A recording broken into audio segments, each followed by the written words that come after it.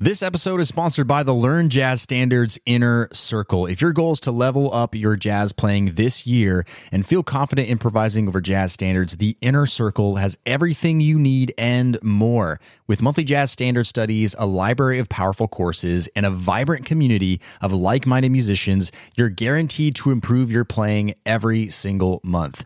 Podcast listeners can get 50% off their first month when you go to ljsinnercircle.com. That's ljsinnercircle.com or find the link in the show notes. Now, on to today's episode. This is the Learn Jazz Standards Podcast, episode 83. Welcome to the LJS Podcast, where you get weekly jazz tips, interviews, stories, and advice for becoming a better jazz musician. And now your host. He's a jazz musician, author, and entrepreneur, Brent Vaartstra.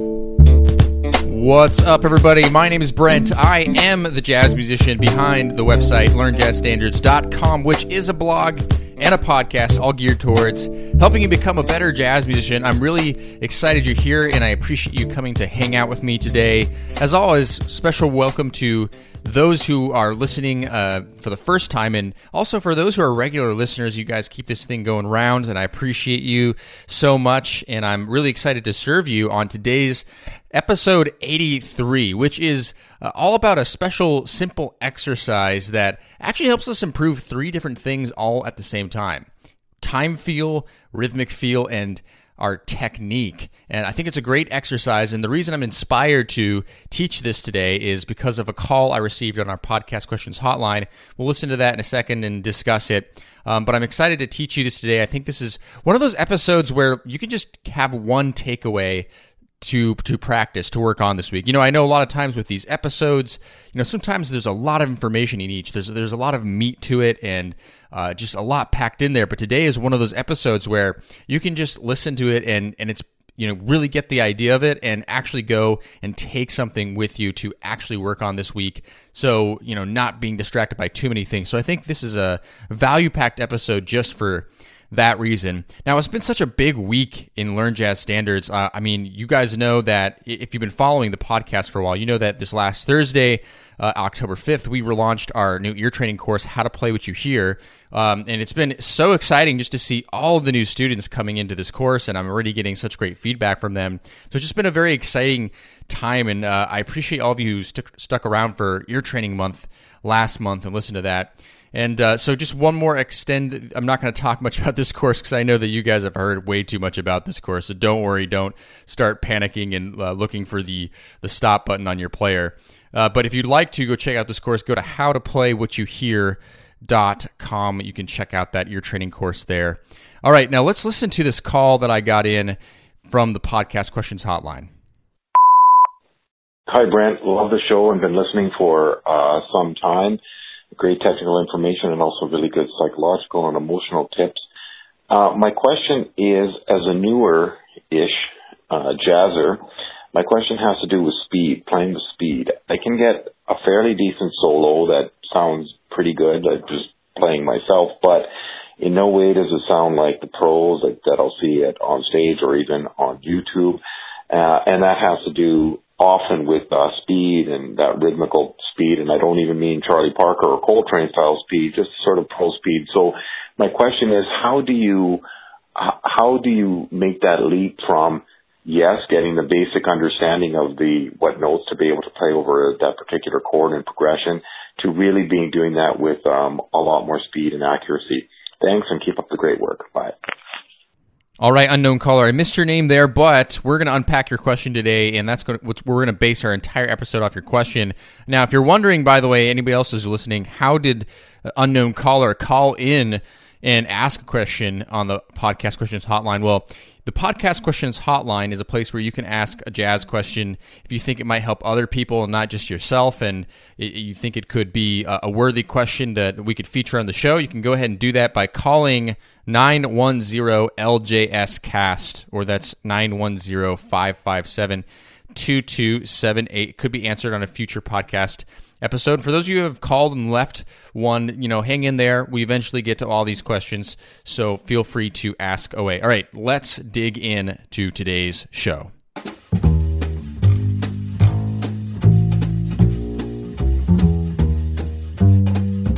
All right, so let's get to today's question. Remember, you can find the show notes today at learnjazzstandards.com/episode 83. That's episode 83. I'll have today's exercise that goes along with this episode outlined there for you, and any other information that might be important to this episode. So let's just recap our caller's question today. Essentially, he's a newer jazzer. He's kind of new to the music, according to him, but he's able to construct a reasonable solo, which means that he has an idea of how to navigate chords and chord changes and stuff like that. But he's just wondering how to go to that next level. And it sounds to me that his analysis here is that speed, when he's listening to other jazz musicians, that speed is a big factor, or maybe rhythmic or technical speed is a factor in what's holding him back from being able to accomplish this stuff. And while I do think that the caller's right in some ways, I think there's some other sides missing here that we need to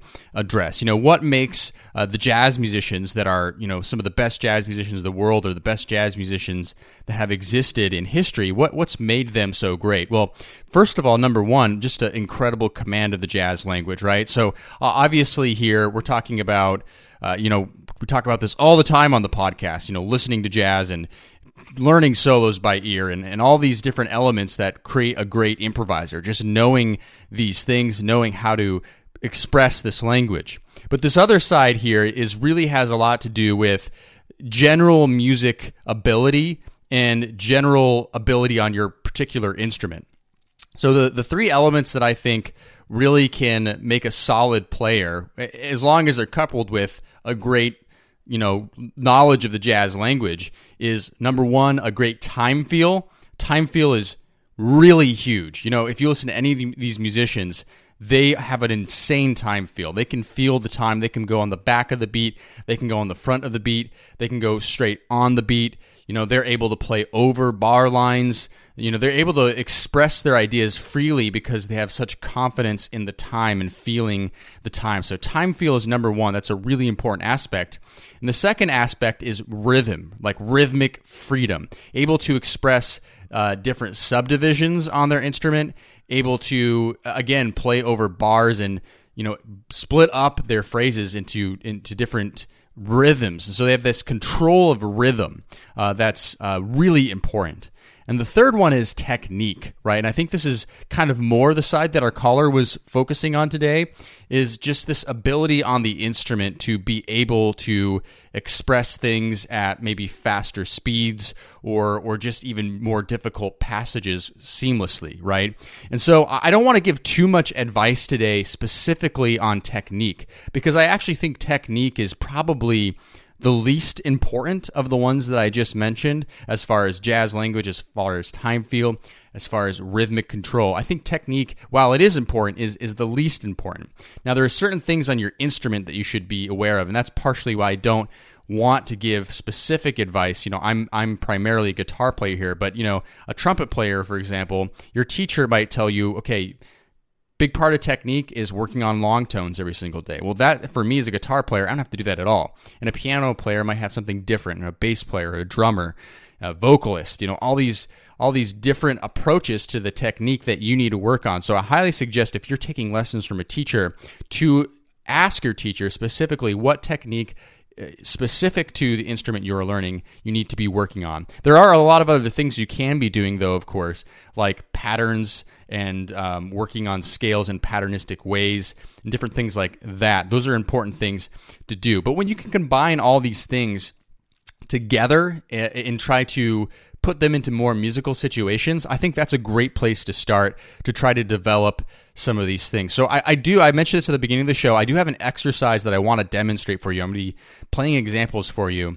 And this particular exercise combines all of these different skills together, particularly the technical side. It works that technical side. It helps you develop technique because you're working on rhythms, okay? And I'll explain that in a second. We're basically going through all the different subdivisions of the rhythms that we can and working on them.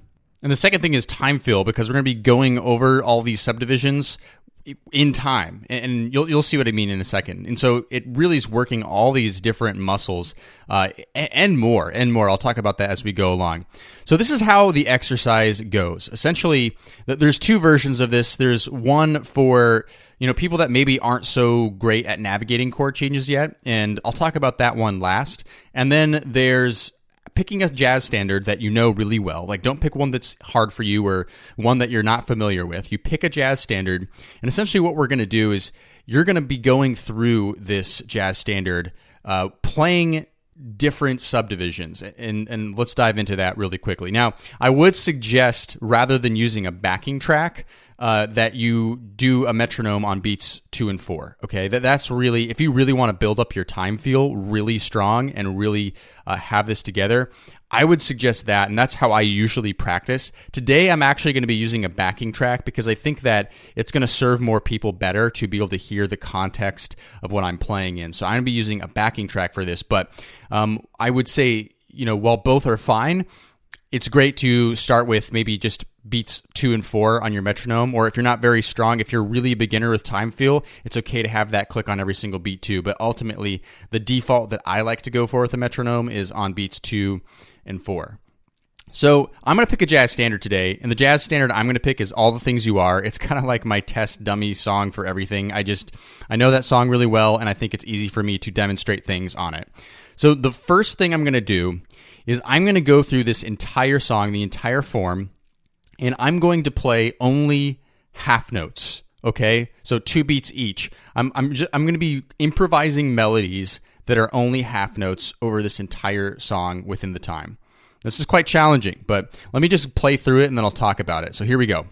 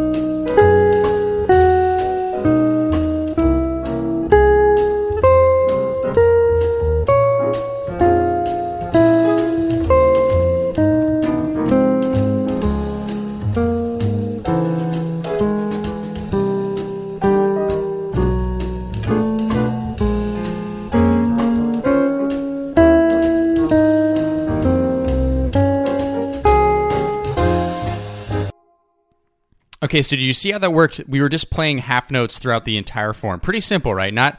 Seemingly not too difficult. At the same time, it actually, if you try it yourself, it requires a lot of restraint not to play more than just half notes. You really have to stick to it. And so while this does develop your time feel here, and it really develops this sense of where's the time as far as half notes go, it's almost like if you're a bass player, this is totally natural. If you're not, it's kind of like you're playing halftime feel. But you're creating melodies on the spot only using half notes, which I think is a great exercise in it of itself. And it's not about if it sounds really hip or really awesome or not. That's beside the point of this exercise. In fact, you would never actually play this way. Continuing on to the next subdivision we're about to go over, you would not improvise this way. But again, that's what an exercise is all about, right? It's about putting up restraints. It's about putting up borders for yourself to hone in on specific things that you want to work on. In this case, time feel, rhythm, and technique. Okay, so the next step, you may have guessed it already, is we're going to play quarter notes throughout the entire form of whatever jazz standard you've chosen. So I'm going to go ahead and demonstrate that for you.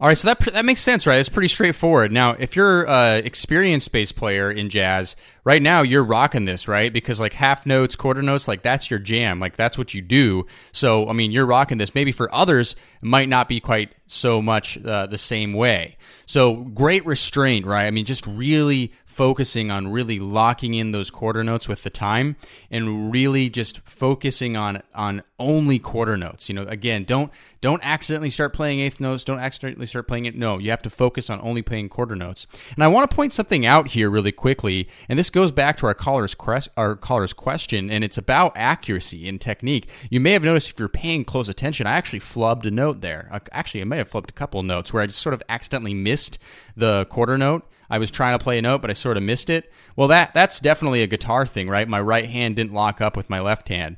That's a great example of how, like, even something as basic as quarter notes, like, I mean, just because it's a quarter note, just because the speed isn't fast, just because, you know, you're not playing a lot of notes, doesn't mean that you don't need to work on your accuracy. So I hope that's a great lesson just in and of itself is, man, even quarter notes, we got to work on quarter notes. We got to work on half notes, make sure we have those together. All right, let's go on to the next one. Now, the next one, you could do this. You could go quarter note triplets. We're going to skip over that. That one is pretty tough, okay? We're going to go straight to eighth notes. Okay, so now I'm only going to play eighth notes. This is, for me, it starts getting a little bit tougher because you're just playing this continuous stream. So, and again, it's not how you would normally play in a playing situation, right? This is an exercise. So let's listen to this. I'm going to play eighth notes over top of the form now.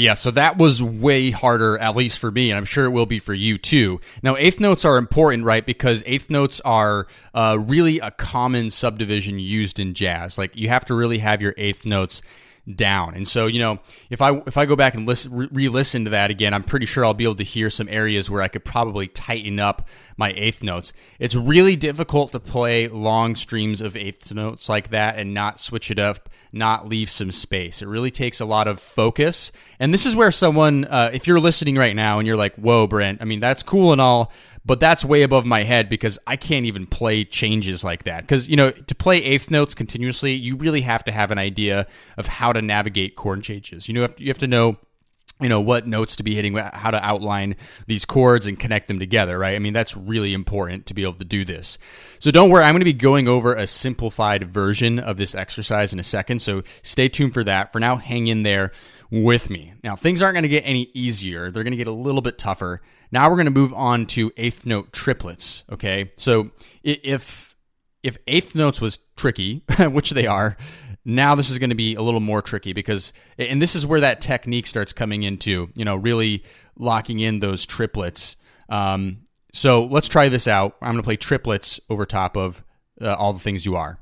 Oh, and quickly, in case this is a completely new thing for you, if you're not really familiar with like what a triplet is, just in case this is you, you know, if the time is 1, 2, 3, 4, the triplet is 1, 2, 3, 4, triplet, triplet, triplet, triplet, triplet, triplet, triplet. Okay, so here we go.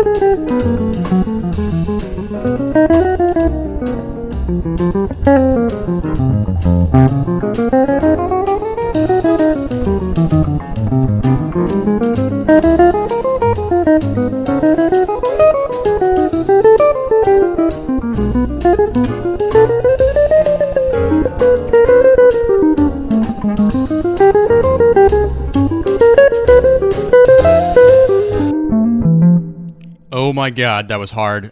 So yeah, that's way more difficult, and it almost sounds a little ridiculous, right? But that's besides the point. The point is that you're able to sustain those triplets, and even though I flubbed a few times there, I'm sure you can forgive me for that. That's the whole idea of it, is to really hone in on trying to keep that subdivision going, a constant stream of notes. Man, it's really working my technique. It's really working, my listening skills, really listening. And of course, again, this level of like playing the changes and like actually coming up with, lines and trying to create melodies. Man, I mean, you could work on that forever, trying to create creative melodies out of playing straight triplets. I wouldn't play that way, but that's such a great exercise. Like, I'm working so many different levels of my musicianship by doing this. Now, the next level would be to do 16th notes. Now, at this speed, I personally can't do it. I could probably do it for like 4 bars, and then I'd probably just peter out on it. So, and that's another thing I want to point out here is like, you don't have to do things at this speed. You can slow this down as much as you'd like. So if those triplets are just like, that's impossible, I can't do that, then just slow it down. Just slow down the tempo in general. You don't have to go near as fast as I'm going. So you could do 16th notes. I really think, though, that half notes, quarter notes, eighth notes, and eighth note triplets, those are like kind of the main ones. I would say focus on those ones, because those are kind of the ones that you're really going to encounter a lot in your playing. So those ones I would definitely want to work on. Now, one other thing you can do with this is to, instead of playing one subdivision over the entire form, right? That's pretty taxing. That's pretty difficult, as you've probably just heard. What you can do is switch every 4 bars, okay? I mean, that adds a level of thinking to it, but it's a good practice. So, for example, the first 4 bars, you would do just half notes. And then the second set of 4 bars, you would do quarter notes.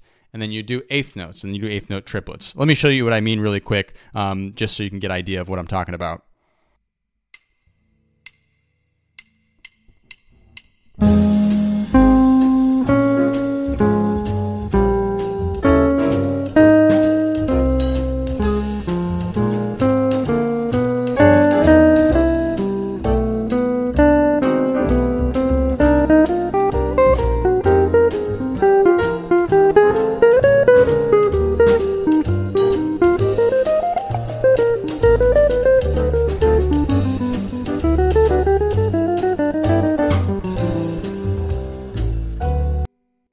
Okay, so you just keep going on and on with that pattern. And so the benefit of doing it this way, of switching back and forth between the subdivisions like this, is that it's constantly checking your time feel, making sure you have the time locked in. Because if you noticed, when I switched from half notes to quarter notes, you probably felt the difference in the time, right? The time felt different suddenly. When we switched from quarter notes to eighth notes, the time really probably felt different. And then, of course, when we did triplets, that was even more extreme. So everything feels different, and you have to check yourself. Am I rushing? Am I dragging? All these different things are going to come into play when you start doing this exercise. Now, of course, this exercise is not a good exercise for leaving space in your solos and all this stuff. And again, I've said it a million times in this episode, really. This is not how you play in a playing situation. It's just an exercise that's going to help you work on your time, your rhythm, and your time feel. Okay, now let's get to the aspect of this for those who have been listening so far, but they're like, oh man, this sounds great, Brent, but I just don't really have my playing together with, playing over chord changes yet. I'm kind of new at this. I'm trying to get started on this. And that's great. I want you to keep working on that, but you can still practice this exercise without doing that. And you can just simply do this by playing free, okay? Just by simply playing free. What I mean by free is not play esoteric or play avant-garde or anything like that. I mean, it can be, but you're simply just playing whatever you want to play. Now, again, set this up with a metronome, but it's going to sound something like this. 3, 4, 1, 2, 3, 4, 1, 2, 3, 4.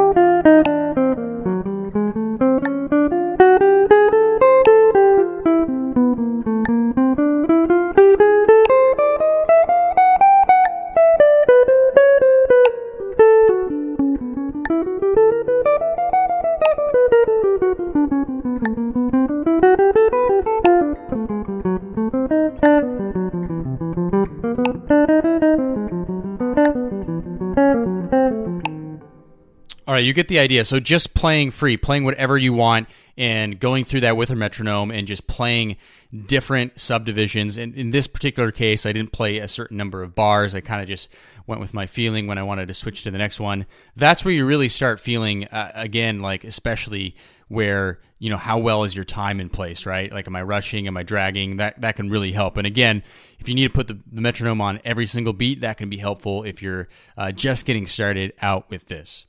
So to kind of sum up all of this together, you know, as far as when you hear the great jazz musicians playing, yeah, they've got that jazz language down. Yeah, a lot of times they do have good technique on their instrument, but a lot of it comes down to time feel and rhythm. And this exercise really kind of combines time feel, rhythm, and technique all into one.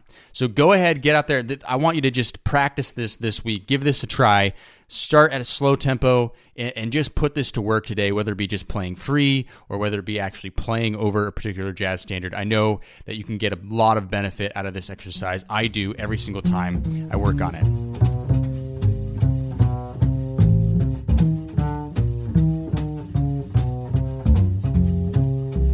All right, everybody, that's all for today's show. I want to thank you so much for listening. Thanks for tuning in. Again, you can find the show notes on learnjazzstandards.com/episode 83. I have this exercise outlined for you there if you just want to see it in writing. And can I ask you a favor? If you enjoyed this show today, go to iTunes, leave a rating and review. You can also leave a rating and review on any podcast listening platform that you use, but go to iTunes, leave a rating and review. That helps other people find this podcast. And, you know, everything that we do on this podcast, it's 100% free for you. This is just an easy way to give back is by leaving us a rating and review. So I really appreciate you going out and doing that. Now, next week, we're going to have episode 84 on the LJS podcast. I look forward to seeing you back then.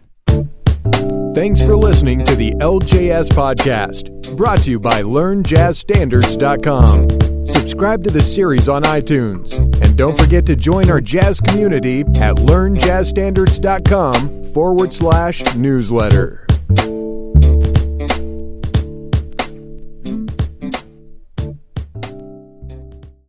Hey, podcast listener, would you like to ask me a jazz question and get it answered here on the show? Then go to learnjazzstandards.com/ask. That's learnjazzstandards.com/ask. I look forward to hearing your question and answering it on a future podcast episode. learnjazzstandards.com/ask, or find the link in today's show notes.